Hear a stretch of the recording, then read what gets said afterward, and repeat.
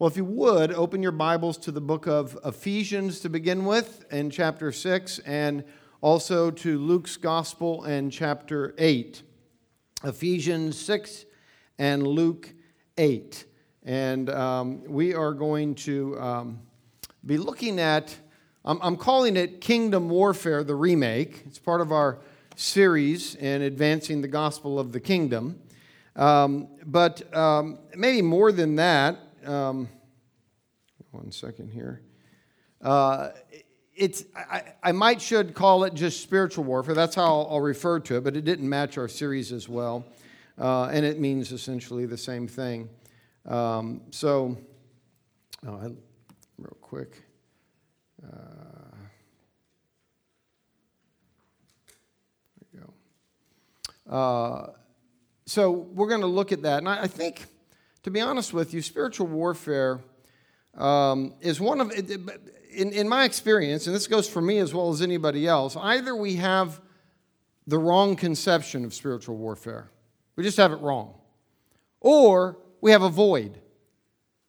We know that this isn't right over here, but we don't have anything to replace it with.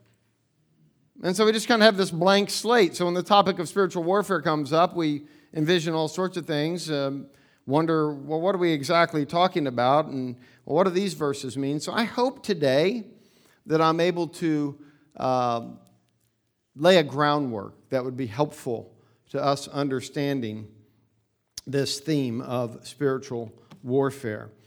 Kingdom Warfare, the Remake. And if you would begin reading with me in Ephesians chapter 6 and verse 10. Finally, be strong in the Lord and in the strength of His might. Put on the whole armor of God that you may be able to stand against the schemes of the devil. For we do not wrestle against flesh and blood, but against the rulers, against the authorities, against the cosmic powers over this present darkness, against the spiritual forces of evil in the heavenly places. And then in Luke chapter 8, beginning in verse 26, Luke chapter 8, beginning in verse 26, then they sailed to the country of the Gerasenes, which is opposite Galilee. When Jesus had stepped out on the land, there met him a man from the city who had demons. For a long time he had worn no clothes, and he had not lived in a house, but among the tombs. When he saw Jesus, he cried out and fell down before him and said with a loud voice, "What have you to do with me, Jesus, Son of the Most High God? I beg you, do not torment me." For he had commanded the unclean spirit to come out of the man. For many a time it had seized him. He was kept under guard and bound with chains and shackles. But he would break the bonds and be driven by the demon into the desert. Jesus then asked him, "What is your name?" And he said, "Legion," for many demons had entered him. And they begged him not to command them to depart into the abyss. Now a large herd of pigs was feeding there on the hillside, and they begged him to let them enter these. So he gave them permission. Then the demons came out of the man and entered the pigs, and the herd rushed down the steep bank into the lake and drowned. When the herdsmen saw what had happened, they fled and told it in the city and in the country. Then the people went out to see what had happened, and they came to Jesus and found the man from whom the demons had gone, sitting at the feet of Jesus, clothed and in his right mind, and they were afraid. And those who had seen it told them how the demon-possessed man had been healed. Then all the people of the surrounding country of the Gerasenes asked him to depart from them, for they were seized with great fear. So he got into the boat and returned. The man from whom the demons had gone begged that he might be with him, but Jesus sent him away, saying, "Return to your home and declare how much God has done for you." And he went away, proclaiming throughout the whole city how much Jesus had done for him. The grass withers, the flowers fall, but the word of the Lord.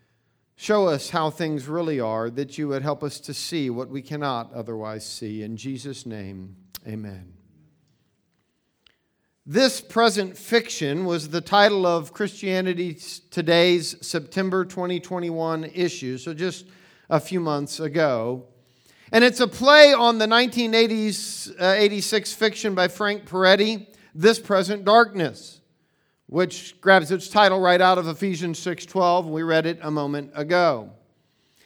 The engaging and, to be honest with you, well-written book, even though theologically weak, has sold over 2.5 million copies and has wrongly influenced the modern Christian's understanding of spiritual warfare, probably more than anything else in modern history.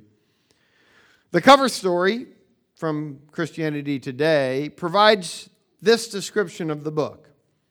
Quote, Frank Peretti spins out a story about battles between angels and demons overlaying a deeper conflict between Christianity and a New Age conspiracy.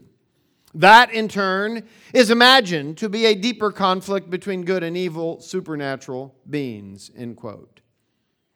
Unwittingly, Crossway's publisher, Jan Dennis, hit the nail on the head regarding the problem that grows from this book, calling it a book for culture warriors, saying, quote, they can hold this up and say, this is how I see the world, end quote. And unfortunately, it is how they see the world. It has arguably contributed to the inability of many evangelicals to have a conversation with people they disagree with, the impasse in dialogue between Christians of any stripe and others in the world that they disagree with. Now, of course, it's not the whole picture. Never is. There's never any one whole picture of these things. It's a sampling, if you will. At the imaginative level, this present darkness teaches that people who oppose you are not what they appear to be, but are out to destroy you because they are inspired by demons and powers with a diabolical scheme to destroy the very things you hold dear. And oh no, we better stop them at any cost. The point of Ephesians 6:10 through 12, however, is quite the opposite. There, Paul is instructing us that our fight is not with those people. Ours is a spiritual battle, indeed, but not to be confused with the flesh and blood standing in front of us. Misunderstanding spiritual warfare has contributed greatly to hamstringing the church's witness in the world. And a right understanding of it is essential. It won't make it easy, however, because it is difficult, but it's essential. Spiritual warfare, or kingdom warfare, if you will, is very real, and like any war, it's hard. That's why it's called war. It's hard. A right understanding of spiritual warfare calls for patient endurance on the part of the saints. We'll explore this under three headings today. First, David and Goliath, the remake. Second, the armor of God, a retake. And third, the spiritual warfare, a retake. So if you would begin with me under that first heading, David and Goliath, a remake. Now there are remakes. And then there are remakes. The not so obvious ones. For example, not only has the Magnificent Seven been remade as the Magnificent Seven, but the original Magnificent Seven was itself a remake of Seven Samurai. Just take out the samurais and substitute cowboys, and you've got the Magnificent Seven. Flubber, with Robin Williams, is a more direct remake of The Absent-Minded Professor. You've Got Mail as a remake of The Shop Around the Corner, and we could go on. The Bible is actually full of remakes as well, because history is full of remakes. I mean, for instance, the Tampa Bay Rays versus the Yankees and the Red Sox is another David and Goliath story being retold every year. I mean, just one example. Not sure exactly how today's game with the Bucks and the Rams is going to go, but I'm sure it'll be a remake of some disaster story somewhere. So, Titanic, possibly. I'm not sure. I'm sorry. I am rooting for the Bucks, just so you know. But how about this more obvious remake in Scripture? Like Abram telling Pharaoh that Sarah is his sister, and then he does the same for Abimelech, and then Isaac does the same with Rebekah and Abimelech as well. Just the story going over and over. And of course, it's intentionally told over and over again in those ways, one after the first, so that we get the point of what's going on, that it keeps being passed on from generation to generation. The life of Jesus himself is actually a remake, at least how it's presented in the first three Gospels, of Israel's journey to the Promised Land. Both Israel going through the Red Sea, through water and into the wilderness, Jesus coming out of baptism and immediately being led into the wilderness, where both are tempted, one for 40 years, one for 40 days, and tested. One failed, one passed, and so forth. I would like to suggest to you that the story we read a moment ago of the so-called demoniac at Gerasenes, or if you're reading the other Gospels, Gadarenes, you might say, well, is it Gerasenes or Gadarenes? And if you really get stumbled up over that question, you probably haven't been to a country that has been colonized in its history. You go to Madagascar, and every town has at least two names, some of them, most of them, probably three. And you look at a map, it's rather confusing. You go, okay, where is Tamatave and where is Tomasino? And you finally realize it's the same city. That's, had to put the names above each other. And that's the way, because you have multiple languages going on and multiple people groups, and they all call it something different. And so, yes, it's Gadarenes, it's Gerasenes, whatever you want to call it, it's the same. But I would suggest that this story is a remake of David and Goliath. That the story is commonly called the Gadarene demoniac illustrates one problem that we have in spiritual warfare. We unite the person and the demon in our thinking. He's not the person who's tormented by demons. That's not what we call it. We call it the demoniac. Why? Because we unite them together. Well, because our Bibles usually have that subheading up there, but that's another discussion. The citizens of Gerasenes thought that the problem was flesh and blood. Just ask them. They chained the man. They kept the man under watch. They continually tried to subdue the man, and all of this to no avail, but all of their efforts were against flesh and blood. To be sure, the man was a nuisance. He ran around naked, screamed out in the night, lived among the tombs, which no doubt made visiting one's deceased parent more than a little difficult. He was a veritable Goliath, perpetually antagonizing the citizens of the city. But the inhabitants of Gerasenes were fighting the wrong battle, nor did they have what it takes to fight the right battle, for sure. Enter Jesus. Jesus did not consider the man before him his enemy. He looked in his face and saw a man, another human being. Twice the text calls him a man, using the word describing a human male, andros. 3 times it refers to him as just a human, an anthropos. The pronoun him, in reference to this man, is usually the antecedent would be in reference to anthropos or andros, in other words, a human person in front of him. Like David, Jesus did another version of trying to use 5 small stones against a giant with a sword and armor. But in this remake, he shows us that the power was never in the stones, for Jesus has none, and that the man, Goliath, if you will, was never really the enemy to begin with. The townspeople, like some of us, look at this man and see a demoniac, not a human. But Jesus doesn't see a demoniac. He sees a man. Let me invite you to do a quick thought experiment with me, because I think the story invites us to view it at 2 levels. And so I want to explore it at the level we often miss when we read through it, because we already know that it's the story about the demoniac, and we already know that Jesus is going to exorcise a legion of demons, and that's where our minds stay focused. Well, let me suggest that there's another angle that's being presented to us in this account. Let's view the story from the perspective of these nearby pig herders. The herdsmen, as they are called. They don't know about any demons, nor that Jesus is going to drive them out. They know there's a man who is very troubled, living among the tombs and troubling the town nearby. They've seen the townspeople torment him, chaining him up, doing all sorts of things to the man. And Jesus and his disciples land nearby and are walking toward the man. And the man had evidently heard of Jesus, and he may have thought, well, if the townspeople are tormenting me because I don't live as I ought, how much more is Jesus, the Messiah, the coming King, the Son of the Most High God, how much more is he going to torment me because I don't live as I ought? So what does he say when he sees Jesus? Please don't torment me, Son of the Most High God. Jesus, in fact, doesn't torment the man. Instead, he asks him his name. That's about as normal as you can get when you meet somebody. I mean, imagine you're going to meet somebody that you've been told is one of the craziest, most scary creatures you could ever possibly imagine. He could kill you, and the first thing that comes out of your mouth is, "Oh, hi, what's your name?"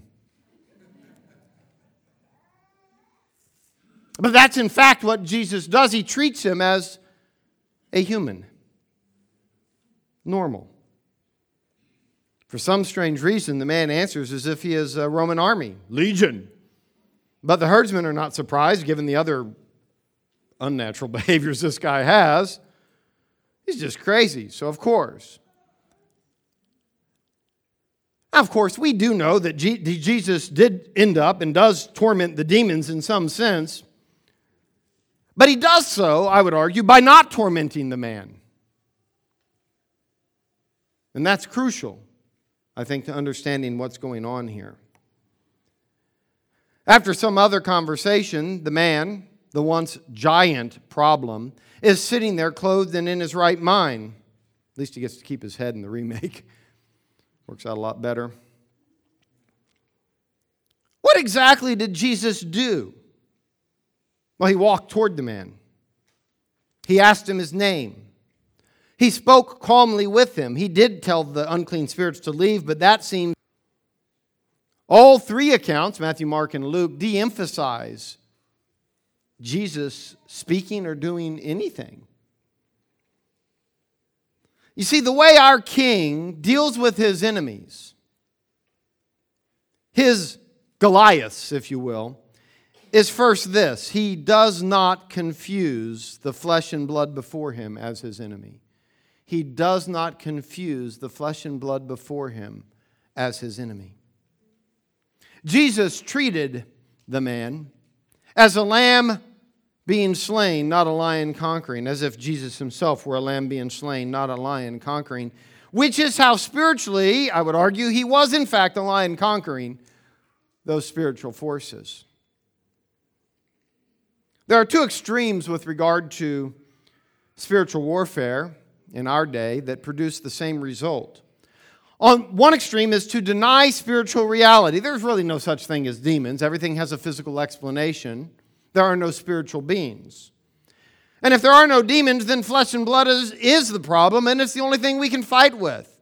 It's all that can be the problem. When we think they're out to get me, we mean the people. They're out to get us. The other extreme is to have the this present darkness version of reality, which is to think that my opponent is acting as an agent of the devil himself, and the problem he presents is so much bigger than what I think I'm hearing from that person. In fact, what they're really out to do is destroy me, not just what they are saying. And the Christian life becomes us against the world. Who is your demoniac? No, I'm serious. It's a question we should ask ourselves. Who do we view the same way the townspeople viewed this man? Many of us look at others that way, but that's not how Jesus looked at him. Kingdom warfare is not binding people hand and foot as they did this man. It is not combative engagement with the person themselves. Jesus did none of that. Who do we look at as the enemy? Is it someone in the church who, if they just stopped behaving the way they behave, things would be better? Or is it your children who, if they behaved a certain way, would be better? Is it those people who are ruining our society, those who, in your thinking, are out of their minds? Who do we look at as a pile of problems, as a project? Do you see a person, or do you see a problem? So what is spiritual warfare? Well, let's turn back to our text in Ephesians 6, and I want to pick up where I left off with verse 13. Under the heading, The Armor of God, a retake. Therefore, take up the whole armor of God, that you may be able to withstand in the evil day, and having done all, to stand firm. Stand therefore, having fastened on the belt of truth, and having put on the breastplate of righteousness, and as shoes for your feet, having put on the readiness given by the gospel of peace. In all circumstances, take up the shield of faith, with which you can extinguish all the flaming darts of the evil one, and take the helmet of salvation and the sword of the Spirit, which is the word of God, praying at all times in the Spirit, with all prayer and supplication. To that end, keep alert, with all perseverance, making supplication for all the saints, and also for me, Paul says, that words may be given to me in opening my mouth boldly to proclaim the mystery of the gospel, for which I am an ambassador in chains, that I may declare it boldly as I ought to speak. A retake in movie parlance is when you shoot a scene, but something is wrong, so you do a retake, you shoot it again. I want to offer a retake on the armor of God compared to what we often hear it presented as. And I will tell you up front and warn you that if I offend in what I'm about to say, I do so lovingly. I get it. We've all got our minds tangled in all sorts of things we've heard and what we come up with. But I think we need to revisit, do a retake on the armor of God. When Paul talks about putting on the armor of God, he is not talking about the kind you get at the Christian bookstore that comes in a box, looks like something out of the medieval age, a knight's armor, if you will. He's not talking about that. But neither is he talking about imagining yourself putting it on, this armor, in some sort of morning prayer ritual. Though I would argue that prayer is clearly involved, and we'll talk about that momentarily. We don't put on the armor of God as some, or through some mental exercise in preparation for prayer or preparation for the day. We put on the armor of God either through actions or preparation for actions bathed in prayer. We put on the armor of God either in actions or in preparation for actions bathed in prayer. Paul isn't the first one to speak of this armor. He's borrowing wholesale from Isaiah 59. He's just taking it and using it. And so I would present to you, though I don't have time to go through all of Isaiah 59, you should spend time there if you want to understand how armor is being used as a metaphor here. Briefly, after a scathing rebuke in Isaiah 59, after a scathing rebuke for violence in their treatment of one another and the injustices perpetrated upon the innocent and the oppressed, Isaiah, and this covers the first 15 verses, what I'm saying here. He describes how God's people hope for justice, but there is none, for salvation or deliverance from their troubles caused by the violence and the injustice, and it doesn't come, and truth is lacking. And then starting in verse 16, the Lord describes how His own arm would solve the problem. He would wear righteousness as a breastplate. His deeds of righteousness would be right out front, in other words. It's the first thing you would see. It's not like I'm wearing this idea called righteousness and it's my breastplate, or I'm wearing this word that's etched on a piece of metal and it's my breastplate. No, I'm wearing righteousness, which is deeds of loving action toward my neighbor. So out front in my life that it's like my breastplate. You throw something at me and a loving action is the first thing it's going to come into contact with. That's what it means for it to be a breastplate.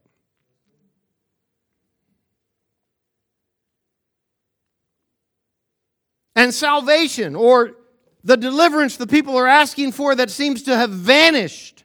The rescue from their troubles that has disappeared. That salvation, that rescue would be His helmet. In other words, justice is right out in front with Him. Salvation, delivering people from their troubles, is what you see when you look at Him. Now, time won't allow for me to make all the connections from Isaiah, and not just 59, but other places as well. But I think you get the point that if this is how Isaiah is using these pieces of armor, when we fast forward to the New Testament, we can't just suddenly make them something other than that. In Ephesians 6, Paul is telling us to clothe ourselves with a way of life that is the essence of the kingdom or spiritual warfare. The word meaning fasten, or gird yourself in other translations, with the belt of truth, was also, that word was used metaphorically to say, ready yourself for action. So to fasten the belt of truth around your waist is to ready yourself for action with the truth itself. Truth versus the lies that we have produced and the injustices that Isaiah spoke about. And since the same breastplate of righteousness, Jesus wore the same breastplate of righteousness, I would suggest that it is not imputed righteousness. No, Jesus defeated the devil, we're told in Acts 10:38, by going about doing good. In other words, he wore righteous deeds, just deeds, right out there where you could see them the most. And by doing so, he defeated the works of the enemy. And so should we. Not to be seen by men, but to bring hope to the world. And what is this readiness that comes from the gospel of shalom, the gospel of peace? It is the readiness to live out the reign of Jesus everywhere his reign is proclaimed. It's readiness that comes from this proclamation of the reign of God in Jesus Christ that brings shalom to the world. It's readiness to live out the reign of Jesus everywhere his reign is proclaimed. These are our shoes because we must be ready to act in order to move. If Donna gets home, she's been out for a while, been at the store, or usually 3 stores just to get her shopping done for groceries, because you got to get this deal here and this deal here and that deal here, and the car is loaded up with various bags of groceries and so forth. And she walks in the door overloaded with stuff and says, honey, can you help me get some more groceries? If my shoes aren't on, I'm not ready. And usually, of course, I don't have my shoes on because one of the first things I do is kick my shoes off when I sit down because I don't really like having them on. I was born in Hawaii. What can I say? You ran around barefoot for the first 2 years of my life. And so I get them on, but of course, she's wanting them in. So in the process of getting them on, can you take the trash out? I need it out right now, but I'm not ready. I don't have my shoes on. Got to get the shoes on. So we have to have our shoes on. With what? With a readiness to live out the reign of Christ wherever it is being proclaimed. To do as Jesus said. Because you see, if we only say the gospel, but we don't live it, it's a hollow gospel. It's an empty gospel. And what is the shield of faith? Well, first off, that little plastic armor of God thingy you got over there at the Bible bookstore, you can throw that shield out. That's not the image that is being painted here by Paul, this sort of shield that goes with a knight's armor. Rather, the shield that's spoken of was rectangular. It was about 4 feet tall and in rectangular shape. The front was covered in leather and wet thoroughly with water before the battle, knowing that the enemy had a wall on the front. Last Kingdom, anyone watch that? You see that being done in some of the warfare. Well, they lock those shields together. And then those in the second row and beyond would lock their shields together and turn them up and join the front row so that there's a complete ceiling over them. And they could take the first wave of all that the enemy would send with virtually no casualties. As long as they stayed together. As long as they stayed together. You see, this has everything to do with why in chapter 4 Paul said, make every effort to pursue the unity of the Spirit through the bond of peace. Make every effort. Why? Because if you stay together, you quench the fiery darts of the enemy. But the moment he can get you divided, he wins. He wins. In fact, all of these instructions that are given in chapter 6 about the armor of God and all that we are to do, they're all given in the second person plural, which means instead of saying you, he's saying you. Of course, that's a problem we have in English because we have you and you. So what he's really saying is y'all. You need to do this together.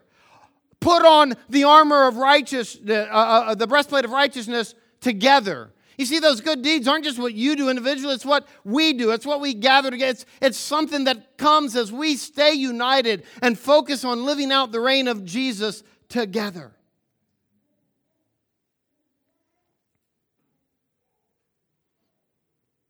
When we stand together to destroy the devil's works, we will actually succeed. When we stand together going to battle his lying, oppressive, wicked, greedy, unjust ways in the world, we can't be defeated. Jesus wore deliverance as a helmet, salvation as a helmet. He had it so up front that it is what you saw when you looked at his face. Likewise, the church is to wear salvation of every kind, not just spiritual or physical, but human rescue in such a way that when people see us, they see rescue. The only offensive weapon that we're given is the sword of the Spirit. And to make sure that we don't somehow think that's weaponizing the Holy Spirit against people, he tells us what it is. It's the Word of God. Probably needed to say that, no doubt. You see, it's not all your argumentative rhetoric that is going to change the world or win a spiritual battle. Nor is it your word, but his. Don't confuse apologetics, as good as they are, and they do have their proper place, and it's a good place, but don't confuse them with spiritual warfare. We don't fight people's unbelief. We can't win that battle. Last month, we had a fifth Wednesday. That's where we gather together. Every time there's 5 Wednesdays in a month, we come together to pray as a church. Maybe we should do it every month, but there's only 4 of those, so we'd have to call it something else. Fifth Wednesday. But we come and we pray. And in the course of that evening, I was struck, because somebody else read it and talked about it briefly, but I was struck by the account of Moses striking the rock. He was told to speak to it. Instead, he struck it. He didn't seem to think speaking was enough. Sometimes, let's admit it, instead of just sharing God's word and trusting it to do the work, we just want to get out something and beat them. Of course, we don't actually do that, but that can creep into our hearts so quickly. Are we content with gently speaking the truth? We're all prone, myself included, to thinking that God needs our help. He doesn't. We must do all of this bathed in prayer, for we cannot do any of it in our own strength. And this brings us back to kingdom praying that we would indeed do God's will in the earth as it is in heaven. So yes, bathed in prayer, for we could never actually wear this armor through the deeds of our life apart from prayer that joins us to God and His will and the power that He provides to do it. And that leads to our third and final point, spiritual warfare retake. This will be brief, but I want to now just kind of back up and rethink spiritual warfare as a whole. How is it done? And it takes all that we've talked about so far. So if you would, read with me in 2 Corinthians chapter 6, and verses 3 through 10. We put no obstacle in anyone's way so that no fault may be found with our ministry. But as servants of God, we commend ourselves in every way. Exactly what ways? By great endurance. Enduring what? In afflictions, hardships, calamities, beatings, imprisonments, riots, labor, sleepless nights, hunger. By purity, knowledge, patience, kindness. This sounds like a breastplate of righteousness to me. By purity, knowledge, patience, kindness, the Holy Spirit, genuine love. By truthful speech and the power of God, with the weapons of righteousness for the right hand and the left. Through honor and dishonor, through slander and praise. We are treated as impostors and yet are true, as unknown and yet well known, as dying and behold we live, as punished and yet not killed, as sorrowful yet always rejoicing, as poor yet making many rich, as having nothing yet possessing everything. I know it's dangerous when you start quoting Mao Zedong, but I'm not doing it favorably, so don't worry. But he said in his little red book, revolution is not a dinner party or writing an essay or painting a picture or doing embroidery. It cannot be so refined, so leisurely and gentle, so temperate, kind, courteous, restrained, and magnanimous. A revolution is an insurrection, an act of violence by which one class overthrows another. That Mao was a wicked man with wicked deeds is without question. But what he says here is not particular to his communism. This is how revolution and kingdoms work in this world. Even the American Revolution was an act of insurrection, of violence, in which colonialists overthrew continentalists. There is a difference of end or purpose or goal, but not a difference of means. However, with Christ's kingdom, not only must there be a difference of end, there must be a difference of means. In other words, we must never confuse the ways of earthly kingdoms to be the ways of God's kingdom. In fact, not only are we not allowed to kill someone, we aren't even allowed to be angry with them or call them an idiot. Because to do so is to take up the same means as the worldly kingdom does. As charged. On the way to church, maybe this morning for some of us, right? Not me this morning, but, not uncommon. Helps to have somebody riding with you.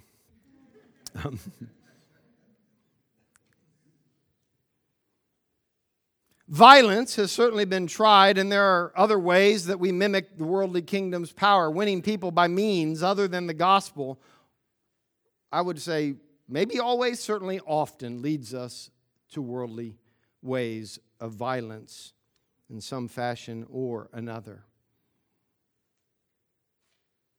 Jesus calls us to a different way of dealing with our opponents. Paul modeled this different way of dealing with his opponents, of doing battle.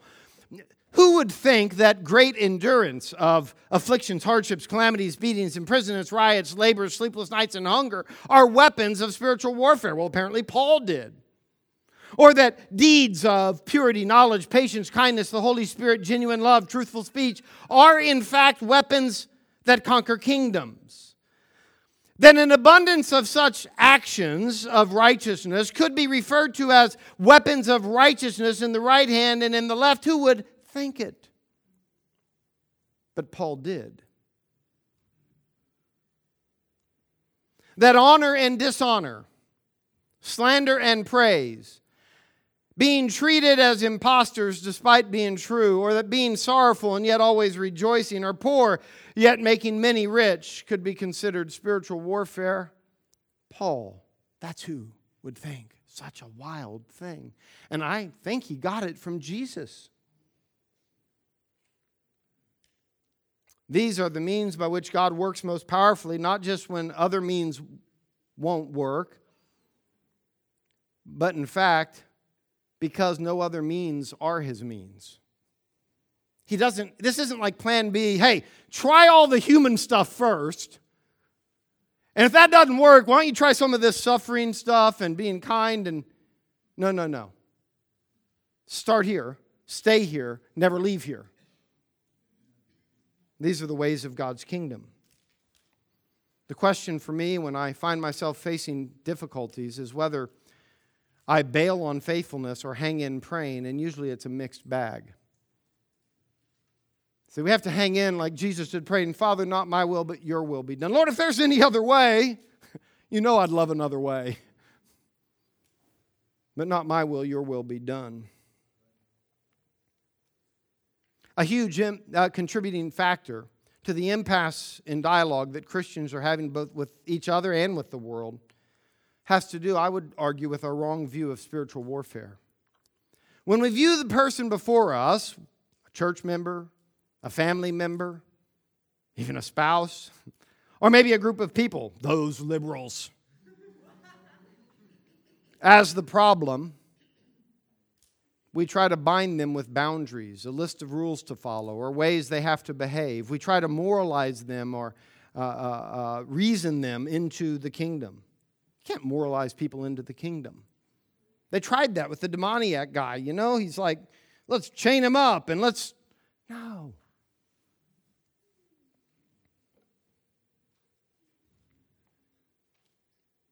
Paul said he demolished arguments for sure in 2 Corinthians chapter 10, but his point was that he did not do it in the conventional fleshly ways, but through meekness and gentleness, through suffering and affliction.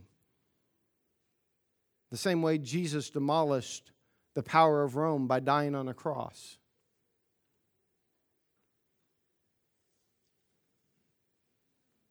We are called to see the person before us as human and to treat them as objects of God's grace and not to think that our battle is with flesh and blood. Let me just say a couple of things in closing.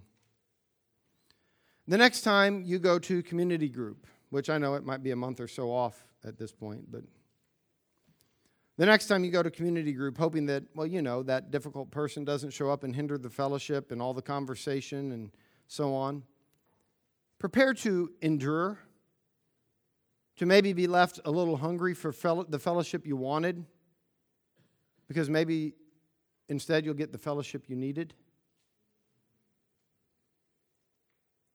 Prepare to be patient and kind, to genuinely love, to treat them as the human they are and not the collection of problems that need to be cured that we often tend to think.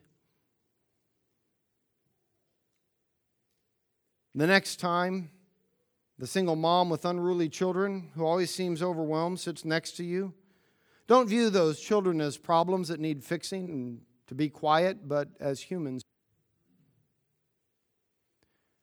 And finally, you know, political leaders, they know that they have to balance war and peace.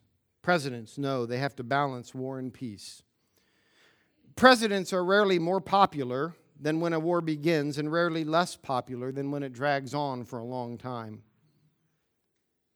War may be exciting on the front end, but never after many years, and the same is true for spiritual warfare. We might leave today thinking, okay, I can endure, I can do this. Oh yeah, that'll work for a week, 2 month, maybe 6.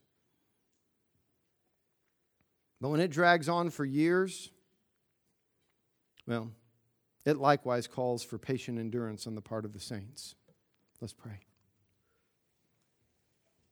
Waver where the battle rages, but to remain strong in Christ with readiness to act and live out the reign of Christ where the gospel is proclaimed, with deeds of righteousness as our breastplate, with rescue as our helmet. Lord, this armor of God is not about us. It's about you and your kingdom and how it sets out to destroy the devil's works. Lord, help us to, like Christ did, to be able to look in the face of our worst enemy, our greatest threat, and see the person before us and love the person before us through the love of Christ. And indeed be willing to suffer